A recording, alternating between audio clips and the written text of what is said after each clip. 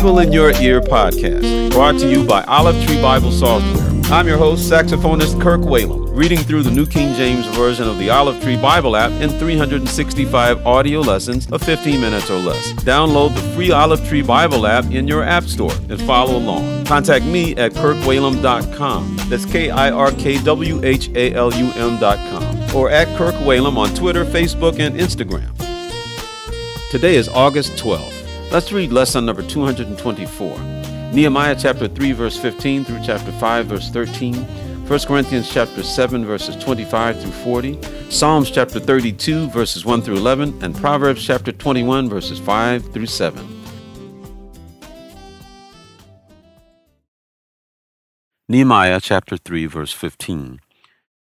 Shallun the son of Col-Hozeh, leader of the district of Mizpah, repaired the fountain gate.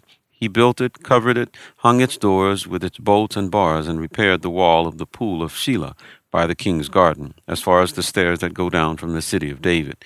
After him, Nehemiah the son of Azbuk, leader of half the district of Beth-zur, made repairs as far as the place in front of the tombs of David, to the man-made pool, and as far as the house of the mighty. After him, the Levites, under Rehum the son of Bani, made repairs. Next to him, Hashabiah, leader of half the district of Keilah, made repairs for his district. After him, their brethren, under Bavai, the son of Henadad, leader of the other half of the district of Keilah, made repairs. And next to him, Ezer, the son of Jeshua, the leader of Mizpah, repaired another section in front of the ascent to the armory at the buttress. After him, Baruch, the son of Zabbai, carefully repaired the other section, from the buttress to the door of the house of Eliashib, the high priest. After him, Meremoth, the son of Urijah, the son of Koz, repaired another section, from the door of the house of Eliashib to the end of the house of Eliashib. And after him, the priests, the men of the plain, made repairs. After him, Benjamin and Hashub made repairs opposite their house. After them, Azariah, the son of Maaseiah, the son of Ananiah, made repairs by his house. After him, Benui, the son of Henadad, repaired another section, from the house of Azariah to the buttress, even as far as the corner. Palal, the son of Uzai, made repairs opposite the buttress, and on the tower which projects from the king's upper house that was by the court of the prison. After him, Pedaiah, the son of Parosh, made repairs. Moreover, the Nethanim, who dwelt in Ophel, made repairs as far as the place in front of the water gate toward the east, and on the projecting tower. After them the Tekoites repaired another section, next to the great projecting tower, and as far as the wall of Ophel. Beyond the horse gate the priests made repairs, each in front of his own house. After them Zadok the son of Immer made repairs in front of his own house. After him Shemaiah the son of Shechaniah, the keeper of the east gate, made repairs. After him Hananiah the son of Shelemiah and Hanun the sixth son of Zaloph repaired another section. After him Meshullam the son of Berechiah made repairs in front of his dwelling. After him Malchijah, one of the goldsmiths, made repairs as far as the house of the Nethanim and of the merchants in front of the Maphkat gate, and as far as the upper room at the corner. And between the upper room at the corner as far as the sheep gate, the goldsmiths and the merchants made repairs. Nehemiah chapter 4. But it so happened when Sanballat heard that we were rebuilding the wall, that he was furious and very indignant, and mocked the Jews. And he spoke before his brethren and the army of Samaria, and said, What are these feeble Jews doing? Will they fortify themselves? Will they offer sacrifices? Will they complete it in a day? Will they revive the stones from the heaps of rubbish, stones that are burned? Now Tobiah the Ammonite was beside him, and he said, Whatever they build, if even a fox goes up on it, he will break down their stone wall. Hear, O our God, for we are despised. Turn their reproach on their own heads, and give them as plunder to a land of captivity. Do not cover their iniquity, and do not let their sin be blotted out from before you, for they have provoked you to anger before the builders. So we built the wall, and the entire wall was joined together up to half its height, for the people had a mind to work. Now it happened when Sanballat, Tobiah, the Arabs, the Ammonites, and the Ashdodites heard that the walls of Jerusalem were being restored, and the gaps were beginning to be closed, that they became very angry, and all of them conspired together to come and attack Jerusalem and create confusion.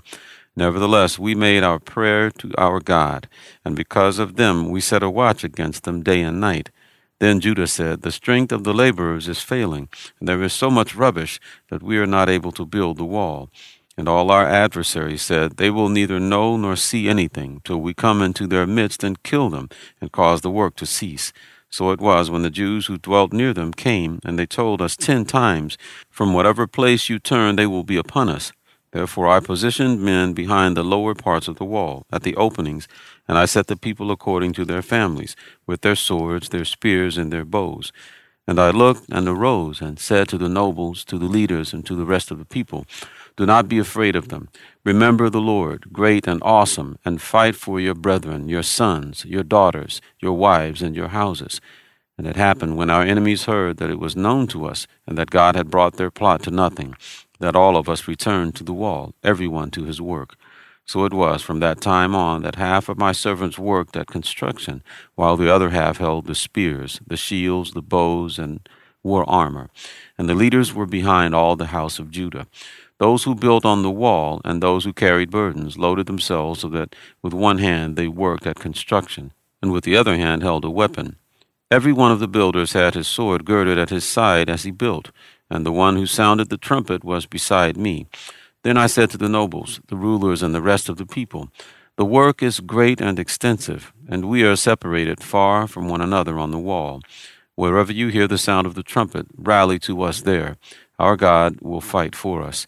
So we labored in the work, and half of the men held the spears from daybreak until the stars appeared. At the same time I also said to the people, Let each man and his servant stay at night in Jerusalem, that they may be our guard by night and a working party by day.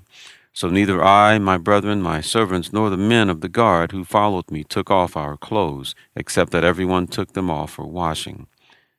Nehemiah chapter 5. And there was a great outcry of the people and their wives against their Jewish brethren, for there were those who said, We, our sons and our daughters, are many, therefore let us get grain, that we may eat and live. There were also some who said, We have mortgaged our lands and vineyards and houses that we might buy grain because of the famine. There were also those who said, We have borrowed money for the king's tax on our lands and vineyards. Yet now our flesh is as the flesh of our children as their children. And indeed, we are forcing our sons and our daughters to be slaves, and some of our daughters have been brought into slavery. It is not in our power to redeem them, for other men have our lands and vineyards. And I became very angry when I heard their outcry and these words. After serious thought, I rebuked the nobles and rulers and said to them, Each of you is exacting usury from his brother. So I called a great assembly against them. And I said to them, According to our ability, we have redeemed our Jewish brethren, who were sold to the nations. Now indeed, will you even sell your brethren, or should they be sold to us? Then they were silenced and found nothing to say. Then I said, What you are doing is not good. Should you not walk in the fear of our God, because of the reproach of the nations, our enemies? I also, with my brethren and my servants, am lending them money and grain. Please let us stop this usury. Restore now to them, even this day, their lands, their vineyards, their olive groves, and their houses, also 100th of the money and the grain, the new wine and the oil, that you have charged them. So they said, We will restore it, and will require nothing from them. We will do as you say. Then I called the priest and required an oath from them that they would do according to this promise. Then I shook out the fold of my garment and said, So may God shake out each man from his house and from his property, who does not perform this promise. Even thus may he be shaken out and emptied. And all the assembly said, Amen, and praised the Lord. Then the people did according to this promise. 1 Corinthians chapter 7, verse 25. Now concerning virgins, I have no commandment from the Lord, yet I give judgment as one whom the Lord in his mercy has made trustworthy. I suppose therefore that this is good because of the present distress, that it is good for a man to remain as he is. Are you bound to a wife? Do not seek to be loosed. Are you loosed from a wife? Do not seek a wife. But even if you do marry, you have not sinned. And if a virgin marries, she has not sinned. Nevertheless, such will have trouble in the flesh, but I would spare you. But this I say, brethren, the time is short, so that from now on even those who have wives should be as though they had none, those who weep as though they did not weep, those who rejoice as though they did not rejoice, those who buy as though they did not possess, and those who use this world as not misusing it. For the form of this world is passing away. but I want you to be without care. He who is unmarried cares for the things of the Lord, how he may please the Lord. But he who is married cares about the things of the world, how he may please his wife. There is a difference between a wife and a virgin. The unmarried woman cares about the things of the Lord, that she may be holy both in body and in spirit. But she who is married cares about the things of the world, how she may please her husband. And this I say for your own profit, not that I may put a leash on you, but for what is proper, and that you may serve the Lord without distraction. But if any man thinks he is behaving improperly toward his virgin, if she is past the flower of youth, and thus it must be, let him do what he wishes. He does not sin. Let them marry. Nevertheless, he who stands steadfast in his heart, having no necessity, but has power over his own will, and has so determined in his heart that he will keep his virgin, does well. So then he who gives her in marriage does well, but he who does not give her in marriage does better. A wife is bound by law as long as her husband lives, but if her husband dies, she is at liberty to be married to whom she wishes, only in the Lord. But she is happier if she remains as she is, according to my judgment, and I think I also have the Spirit of God.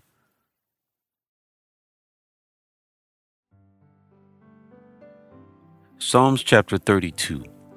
Blessed is he whose transgression is forgiven, whose sin is covered. Blessed is the man to whom the Lord does not impute iniquity, and in whose spirit there is no deceit. When I kept silent, my bones grew old, through my groaning all the day long. For day and night your hand was heavy upon me. My vitality was turned into the drought of summer. Selah.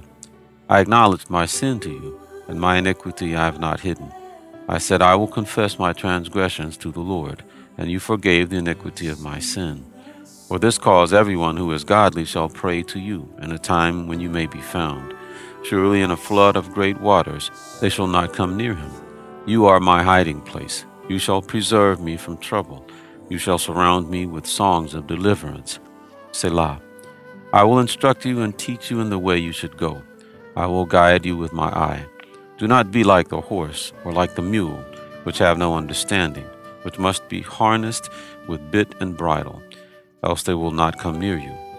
Many sorrows shall be to the wicked, but he who trusts in the Lord, mercy shall surround him.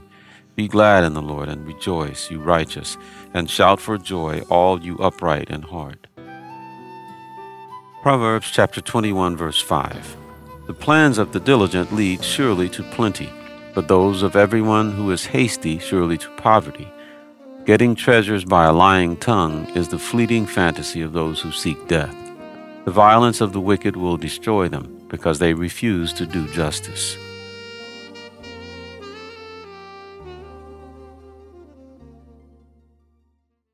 Thank you for listening to the Bible in Your Ear podcast. I'm Kirk Whalum. God bless you.